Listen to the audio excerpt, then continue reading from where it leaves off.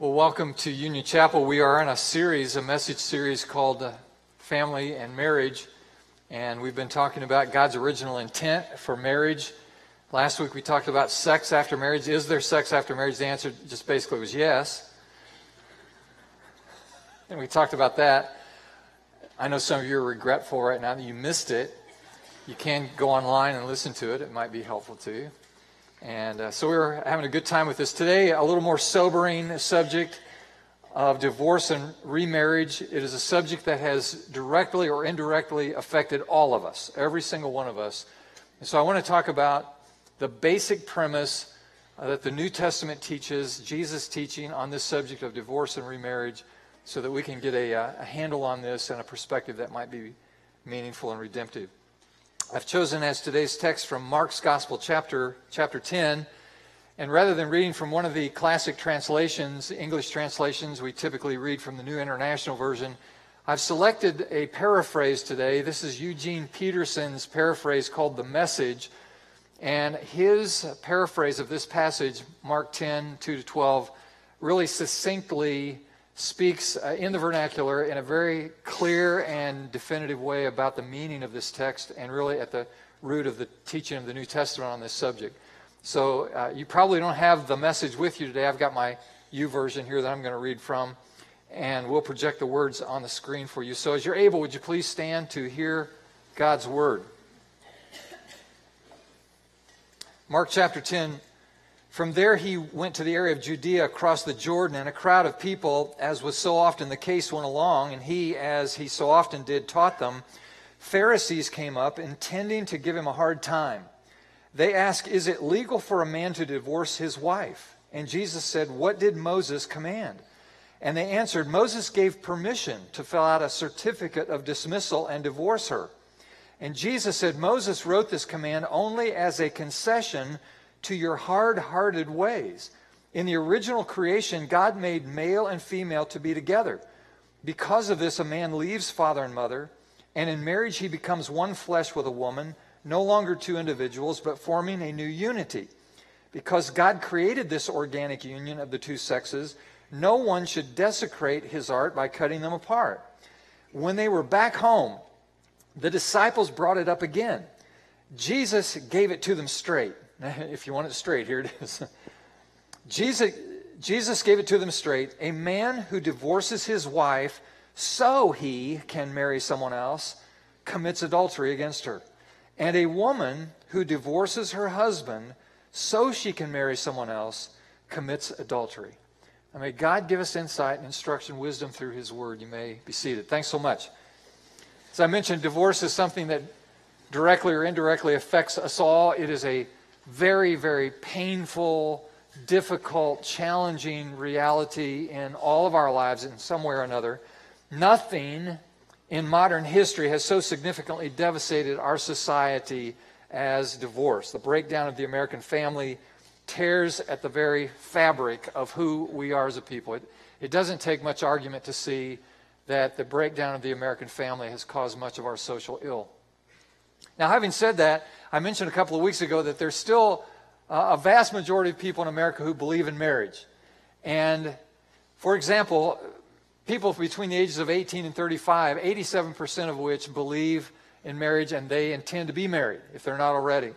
And 82% of them believe that their marriage will last a lifetime. That's their intention. And so that's really good.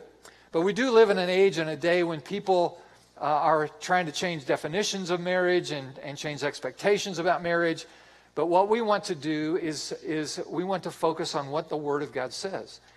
Culture around us pressures the church to somehow lower our standards and compromise our definitions. But my position, and I hope yours as well, is that the breadth of the mindedness of the church should never exceed the breadth of the revelation of the Word of God. The Bible is the will of God. The Bible is God's Word to us. It's a lamp to our feet, a light to our path. We believe the Bible to be authoritative. Now, having said that, I found a list of reasons why God created Eve. We've been talking about this whole thing from Genesis 2 now for a few weeks, and this list may be helpful to further give you perspective on why in the world God brought men and women into the world. For example, God was worried that Adam would frequently become lost in the garden because he wouldn't ask for directions. That's a reason for Eve. God knew that one day Adam would require someone to locate and hand him the remote. It's another deal. God knew Adam would never go out and buy himself a new fig leaf when his wore out, and therefore would need Eve to go out and buy one for him. God knew Adam would never be able to make a doctor's, dentist, or haircut appointment by himself. Thus Eve. God knew Adam would never remember which night to put out the garbage. So Eve. God knew if the world was to be populated, men would never be able to handle the pain and discomfort of childbearing. So Eve. Apparently Adam needed someone to blame his troubles on when God caught him hiding in the garden. It was her fault. So that was there. Here's the final number one reason why God created Eve. When God finished the creation of Adam, he stepped back, scratched his head, and said, I can do better than that. And all the women go crazy, yeah. And the women go wild. You're welcome. Let me put this on the screen. 2 questions today that I'd like to just answer in a general way. One is, can 2 individuals preserve a marriage in spite of very difficult circumstances? What do you say? Answer is yes. Yeah, how many of you are in the room today? You're married, and it's a miracle of God that you are still married. I mean, seriously, you've had the power of God manifest in your life. And that's why you're still together. Thanks for not raising your hand, honey. That's both hands. Here's the second question. Can a person be divorced and marry again with God's approval? And the answer to that question is yes. Not because we feel like it should be yes. Not because people on the more legalistic side of understanding want to hold the line. Not because people on the more liberal side of this want to relax the standards. Not because of any of that, but because the Word of God gives us instruction about this important question. Can a person be divorced and marry again with God's approval? And the answer is yes. 3 presuppositions today as we get into this subject. First, the Word of God is authoritative. We look to the Bible as our way, as God's will for us. And so it becomes our authority. 2, God is gracious and merciful and loving. It's so important to hear that, especially if you've suffered the pain of a divorce or you've been in a family who suffered this pain. Remember that God is gracious and loving and merciful, and He's earned the right to be that in giving us His Son. Thank God. Amen? And the third thing today is that our approach is going to be gentle. Now, you will expect from me, as is my custom and your expectation, that I'll be forthright about these things. But our spirit, we hope to be gentle, because we know this is a painful subject. And so that's the starting point. On your outline now, 2 things we learned from our text that we've just read from Mark chapter 10. The first thing we learned is that divorce was never in God's plan. Was never in God's plan. So you want to write that word never. It's right there. And this reality hasn't changed. The standards, the expectations, the intention, the design of God has not altered. However, in God's grace and mercy toward a fallen race, and that's the race we are part of, we are men and women who are flawed, we fail, we make mistakes, we have weaknesses, and because we are a race of bruised and flawed people, second of all, God made an allowance. And you need the word allowance. Divorce has been allowed because of the limitations of the human heart. We read from our passage here in Mark 10 today that Jesus said, well, yes, Moses grudgingly, under the inspiration of the Holy Spirit, grudgingly gave permission to divorce, but it's because of the hardness of men's heart. Now, that's an important phrase. That's a phrase that you find in the Bible from place to place, and it's an important concept, the hardness of heart. It's almost metaphorical, but it speaks to the human condition. The heart of a person is the essence of a person. And what Jesus is suggesting here is that there is in the experience of the human condition, the fallen nature and the corrupt and rebellious tendency that we have as human beings in our world, that our heart becomes hard, if you will. It becomes inflexible. It becomes unreceptive to God's very best intentions for us. And so Jesus is saying, because of the hardness of heart, This is why folks sometimes can't remain married, because God's best plan, God's best design, God's best intent for them can't be realized. Now, it's not just in the context of marriage. A hard heart can keep you from discerning anything that God has for you. If your heart is hard and you're unreceptive and you're not pliable in God's hands and submitted to God's best plan, you can miss God's ideal in every category of your life. And so Jesus is saying that your hardness of heart is a key ingredient to this incapacity to actually be able to keep a marriage together. Now, there seem to be people, and I'm speaking now from almost 40 years of pastoral experience, there seem to be people who are incapable of receiving the kind of spirit of forgiveness, reconciliation, restoration, devotion they need to marriage. There seem to be people who are incapable of this kind of thing. Now, maybe you would push back and say, well, it's not that they're incapable, it's just they're unwilling. They just won't. They could if they would, but they won't. Well, maybe that's so, but I'm not sure. In every case, you could make that claim.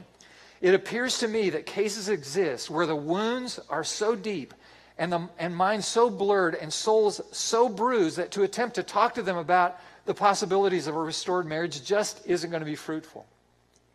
So again, back to Jesus' concept of the hardness of heart. Now, this is not because people are stubborn necessarily, but because their emotions over the course of time, because of circumstances of life, their emotions have become crippled. And it's just impossible for them to go on. Now, in the face of that, having said that, I want you to hear this clearly. God does not then say, well, because there are people who just can't seem to manage, therefore I'm going to change my expectations with regard to marriage. No, that's not what happens. Instead, this is what he says. Because of the incapability of the human heart, God has made a detoured possibility. Now, it's interesting to note also that Jesus never commends human failure. Never commends human failure. He never compromised the divine standard. He doesn't do that. So in other words, he says, well, a bunch of you just can't seem to do this. This is too hard for you. It's just too much. And I understand it's too much. Therefore, look, it's okay. All right, you made a mistake. You failed. You fell down there. But that's okay. Everybody makes mistakes. Everybody gets into. So it's okay. You'll never hear Jesus saying that. And he will never compromise the divine standard of the expectation that when you get married, you should stay married. That will never change. You'll never hear Jesus say, look, okay, everybody gets a trophy. You get a trophy for participation. Jesus will never say that.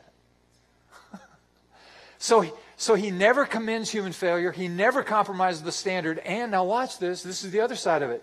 And he never condemns people who fail.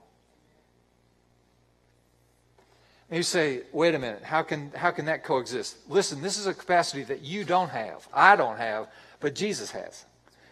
And Jesus has this capacity, and so this is really good news for us.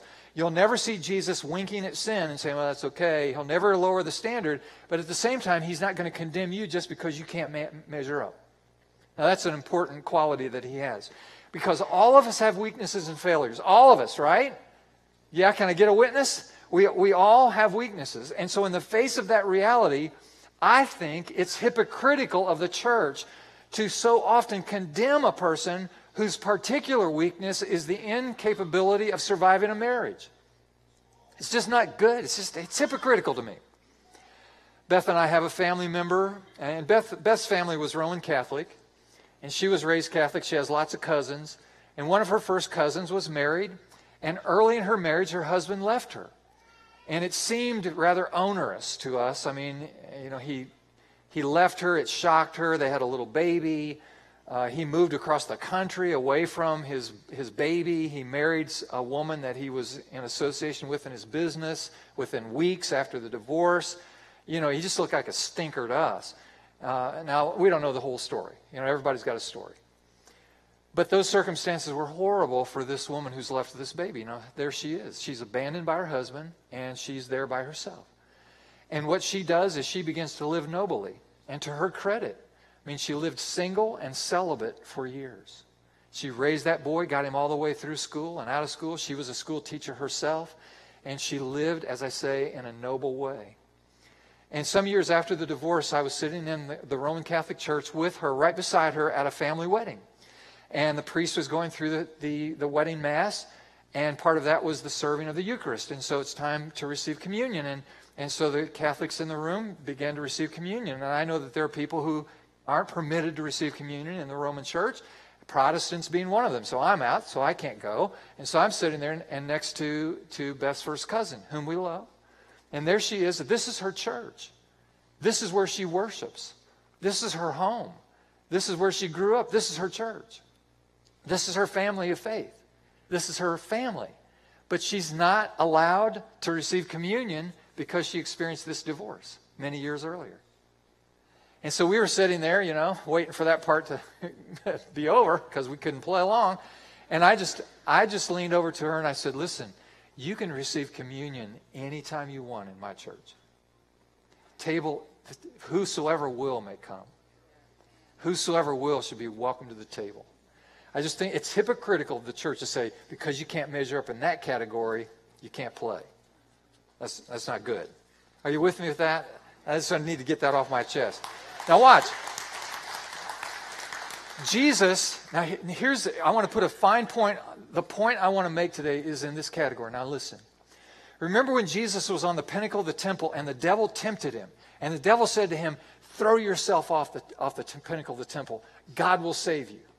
And Jesus responded, he said, look, it's not right to tempt God this way. And that's the correct answer to the challenge, to the temptation. Now in the context of marriage then, now make the application. There's a difference between jumping off and just falling off because of circumstances. Hear the distinction. If you fall out of marriage circumstantially, things happen. I didn't want it to come to this. I feel bad about it. I wish it was a different story, but we just came to this impasse, and I didn't know what else to do. And people get to that moment. That's like falling off. But for the person who says, I got to get out of this marriage because this one I don't like anymore, but that one over there is appealing to me. This one is old, that one is young. This one has issues, that one seems all sparkly. And so I'm going to leave this one in order to get that one. Now you're in a different category. Now you didn't fall off, now you jumped off. And that distinction is very critically important to your understanding. Now listen, I believe it's possible for a person who is divorced, a person who's fallen off, to be restored to God's highest for their life in time. And I say this not because I'm big-hearted or because there's some peer pressure or whatever. It's because this is what the Bible teaches. Here's our context and to the point. Matthew chapter 10, the Pharisees are inquiring of Jesus about this subject. Do you believe, as Moses taught, that it's okay to divorce your wife under any circumstances? In fact, that's added in a context in Matthew 19 when the same event is recorded there. We also learn about the Pharisees in Luke's Gospel, chapter 16, that the Pharisees were lovers of money and covetous, and et cetera, indicating that the Pharisees were consumers, and they couldn't get enough of anything. And when you do some historical searching, you discover that the Pharisees were also processing wives on a fairly regular basis. So these guys were running through wives like they were, new burros, new cars or whatever. They were turning things over. They couldn't get enough. And so they were writing these certificates of divorce based on anything. You burnt the dinner, you're out. Your mother is annoying, you're out. And so this was the pattern. This was the practice of these Pharisees. And so they come up to Jesus. Now, can you see how disingenuous they are when they ask the question? They say to Jesus, now Moses said you could divorce your wife. What do you say? And for any cause, divorce your wife. What do you say? And Jesus then says into that context, he says, yes, but it's because of the hardness of your heart. An allowance was made. Divorce was never God's intention. It was never his design. It was never his idea. But because of the hardness of your heart, and for some people, the incapability of maintaining a marriage, there is an allowance. There is an exception. And so he had to give into that question. But now we find we find the context again. Moses, talking in 1400 BC, giving this grudging approval. Jesus comes along and says, yes, he did give the grudging approval, but it's because of the hardness of your heart. But look what happens in the interim. In 400 BC, here is the prophet Malachi who sheds light onto this very point, this point I'm trying to make, this defined point I'm trying to give to this. And he writes in Malachi 2, and this is another thing you do. And this is an indictment against the people through the prophet. He says, you cover the altar of the Lord with your tears and your weeping and groaning because he no longer regards your praying. In other words, God's not listening to your prayers. He's not blessing your life and your family. And so you moan and groan about it. And you don't know why. And you say, why is this true? And he says, because the Lord has been a witness between you and the wife of your youth. So this is specifically related, God's answer to your prayer, God's general favor and blessing on your life, directly related to how you treat the wife, or we could insert the husband of your youth, how you treat them. And he said, you've been dealing with them treacherously. She's your companion and the wife of your covenant, but you've not done this by the Spirit. In other words, he who has the remnant of the Spirit would never behave this way. And what you did, that one do while he was seeking a godly offspring. So he said, take heed to your spirit and do not deal treacherously against the wife of your youth. Now, what does he mean by dealing treacherously with the wife of your youth? It means specifically that you're going to divorce her in order to get another one. You're taking your eyes off the original wife of covenant, the wife of your youth, and you're putting your eyes on another wife. You're divorcing her for the specific purpose of gaining the new wife. And then the next phrase, for I hate divorce, says the Lord of hosts, the God of Israel, who you cover his garments with wrong, says the Lord of hosts. In other words, you're just covering it up.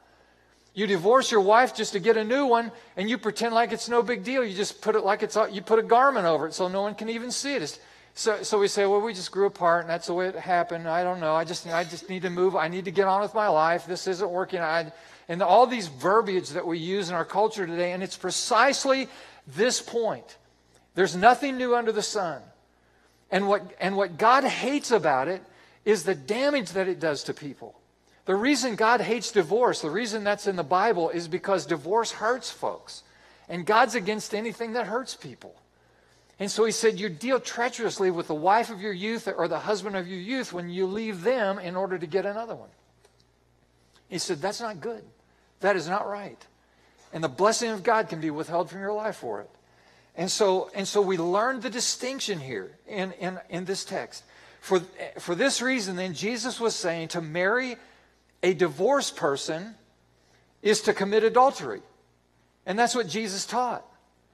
He said, if you leave one in order to marry the other, you're jumping off, not just falling off. Then when you marry the other, you commit adultery. And that's a very grievous sin. Now, Jesus, watch, he was not saying that the person who suffers the pain of a divorce then has to live a single life the rest of their lives. He is saying if the purpose of your divorce is to take somebody else, then there was already adultery in your heart to begin with. So Jesus' comments were not the pronouncement of singleness to everyone who had suffered the agony of divorce. It was to differentiate between the motives of people who suffer this bad experience. Now let me ask you this. What then is the response that God gives to the person? And this is exactly the case. You may be in the room today. You may be within the sound of my voice. You go, geez, that's exactly what I did. That's what I did. Or that's what my family member did. Or that's what my spouse did. What does that mean? What does that mean for me? Well, let me just relieve you to know that it does not mean that you're consigned to some eternal judgment because of that. But it does mean that it's incumbent now upon you when you come to your senses to repent of your sin and have an openness of that sin and to have a total turning away from the attitudes and the spirit that caused you to do such a thing to begin with.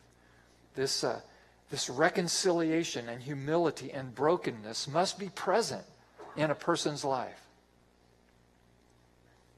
A broken and contrite heart God will not despise, but he resists the proud. So if you continue to go through your life saying, look, that's what I did, and I don't care.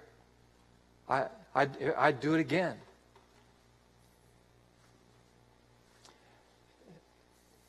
Just be careful. Careful with that. It's very, very serious. The truth is, so long as you sow to the flesh, you'll reap corruption. That's the truth. You sow to the Spirit, and you'll reap eternal benefits. That's the way it works. Now let's just take a little sidebar here, try to decompress a little bit. That's pretty heavy stuff. In 1 Corinthians chapter 7, the Apostle Paul expands on it a little bit more. And in the middle of that passage in 1 Corinthians 7, he talks about singleness. And could I just say a word to single people in the room and in the church this weekend? There is great blessing that comes with singleness and celibacy. Singleness and celibacy is way underrated in our culture. There's so much pressure to conform to some kind of pairing up. And it's not a biblical expectation. In fact, what we believe is that people who live a single and celibate life actually are more honorable in their lives than people who are married. Because there's more grace required to live a single celibate life than there is being married. Because of the sexual pressure, the temptation. And so good for you. Here's what I want to put in. It's in the outline there. I want you to write this down. The single person is to be admired. Admired is the right word. Affirmed, esteemed. Admired. And so I want to bless those of you who are single. Now, there's some of you that you're single in the room. You have no intention of staying single. There's some people who have the grace of God. You're single and celibate, and God blesses you in that, and that's great. Some of you, though, you have expectation to be married. Your desire is to be married. Your prayer is to be married. Maybe you're in that phase of life. You're just coming into the marriage age, and so you expect to be married. If that's your category, I've found a list of pickup lines for Christians. This might help you. Be glad to give you a copy of this later if it might help you. For example, you might say, I just don't feel called to celibacy. You could start there. That might help. Or, did I tell you that my great uncle was a personal friend of Billy Graham? That might get you in the door with someone. Or, I don't see it myself, but people tell me I look like Michael W. Smith. That could impress someone. Or you could say, what do you think Paul meant when he said, greet everyone with a holy kiss? Of course, that could get you slapped. I don't know how that might work. I mentioned this the other week. I'll just change the names a bit. You could say, you have the body of Natalie Grant and the soul of Mother Teresa. And remember, don't get those confused. Thank you for laughing. That's good. Appreciate that. Or you could say, I'm really into relationship evangelism. That's a catchy phrase. Or you could say, I'm pretty flexible. I don't think a woman should be submissive on the first date. See, I don't even know what that means. I don't even know. Slipping into last week. Or you could say, before tonight, I never believed in predestination. Now I do. Or how about this? Just looking at you makes me feel all ecumenical. That's catchy. Here's the last one. This is my favorite. I hear there's going to be a love offering tonight. See? You can get some traction, I think, with that. All right, let's bring this in for a landing. Here we go. Here are the biblical terms. This is a summary list. This is what the Bible teaches. We could literally spend hours and days talking about this subject and all the nuances, because you say, well, what about this situation? What about that attitude? And there's 1,000 different nuances to the question. But to generally summarize this point that I've tried to make today, that there is restoration for a person who is divorced. A person who falls out of a marriage is in one category. A person who jumps off in order to marry another, and according to Jesus' teaching, that's another category. But here's the summary of terms for remarriage for the divorced believer. And it's on your outline. First, repent of past sins and failures. Repent. 2 Corinthians 7 says, for the sorrow that is according to the will of God produces a repentance leading to salvation without regret. See, where there's a violation of the Word of God in divorce, there needs to be a confrontation of the Word of God to fulfill its requirements for restoration and preparation for another marriage. And it's not just feeling better about things. Well, I know I did what was wrong. It was wrong, but I think I sorted it out. I feel better now. Listen, you not only need to feel better, but your conscience. Listen, your conscience needs to be cleared. And recovery needs to happen in your life. And the first step to that recovery process is to repent of your sin. This whole idea of recovery has some places that you may just go through this list. It's not on your outline, but there are 3 words that begin with R that are important ingredients to recovery. One is repentance, which I've mentioned, godly sorrow for the failure. Am I truly repentant of my sin? Number 2, am I making reconciliation with people who have been offended? That is, backtrack with people.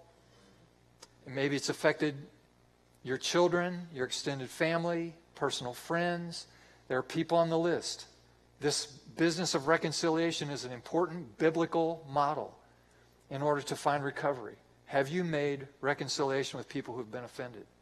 And the third R is the word restitution. Have you made restitution with the people who have been damaged? One of the great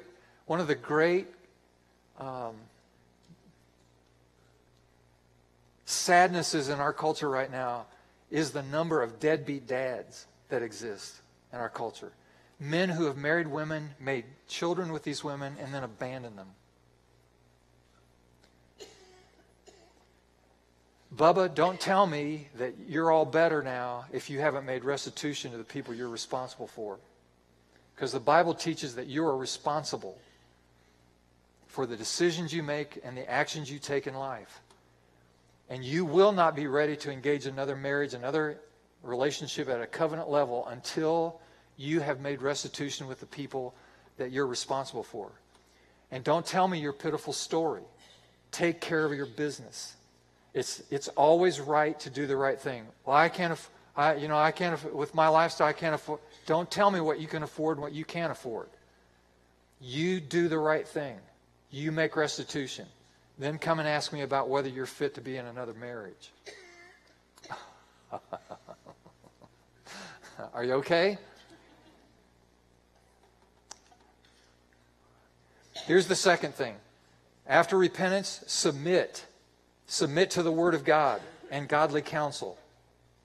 Before you can make a major decision about your married future, bring it to godly counsel. There must be a willingness to trust the timing recommended by wise counselors. I don't think that Christian people should take their issues of marriage to the world's counselors or to the world's courts. I think you should bring it to the church. You should bring it to wise counsel and submit to the timing and the faithfulness of God through these wise counselors. I've had this situation many times. I could tell you 100 stories of people who did it well and people who didn't do it well. And I'm just saying submission is an important part of this process in order for remarriage. Thirdly, allow time and truth to bring healing to all the wounds and the severing of all the bonds of the past. So important. There are hurts from the past that must be healed. There are bonds from former relationship that need to be severed.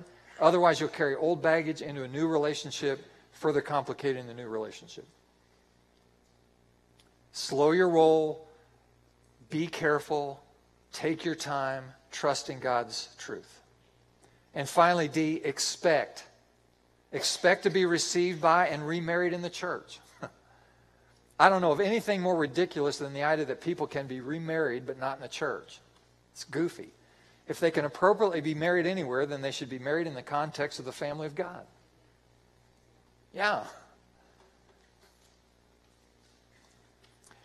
After the steps, the terms have been carefully managed, then you'll be ready. Well, these are some of the insights that I want to give you. They're foundational, and I hope will add some perspective to your journey and hope for your future. Because God really does love you, and He cares about you, and He will meet you right where you are, no matter how far you've fallen, no matter how grievous your failure. God's love will meet you where you are and take you from that point and see you to a better place, even to the place of domestic fulfillment, if you trust in Him. Amen?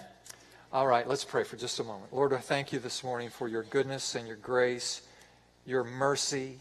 Lord, we are all the beneficiaries of your mercy. Thank you. And Lord, help us to walk nobly and honorably according to your ways and according to your truth. Lord Jesus, help us then, each one, at whatever point of need we find ourselves in this most important subject, we pray in Jesus' name. And everyone said,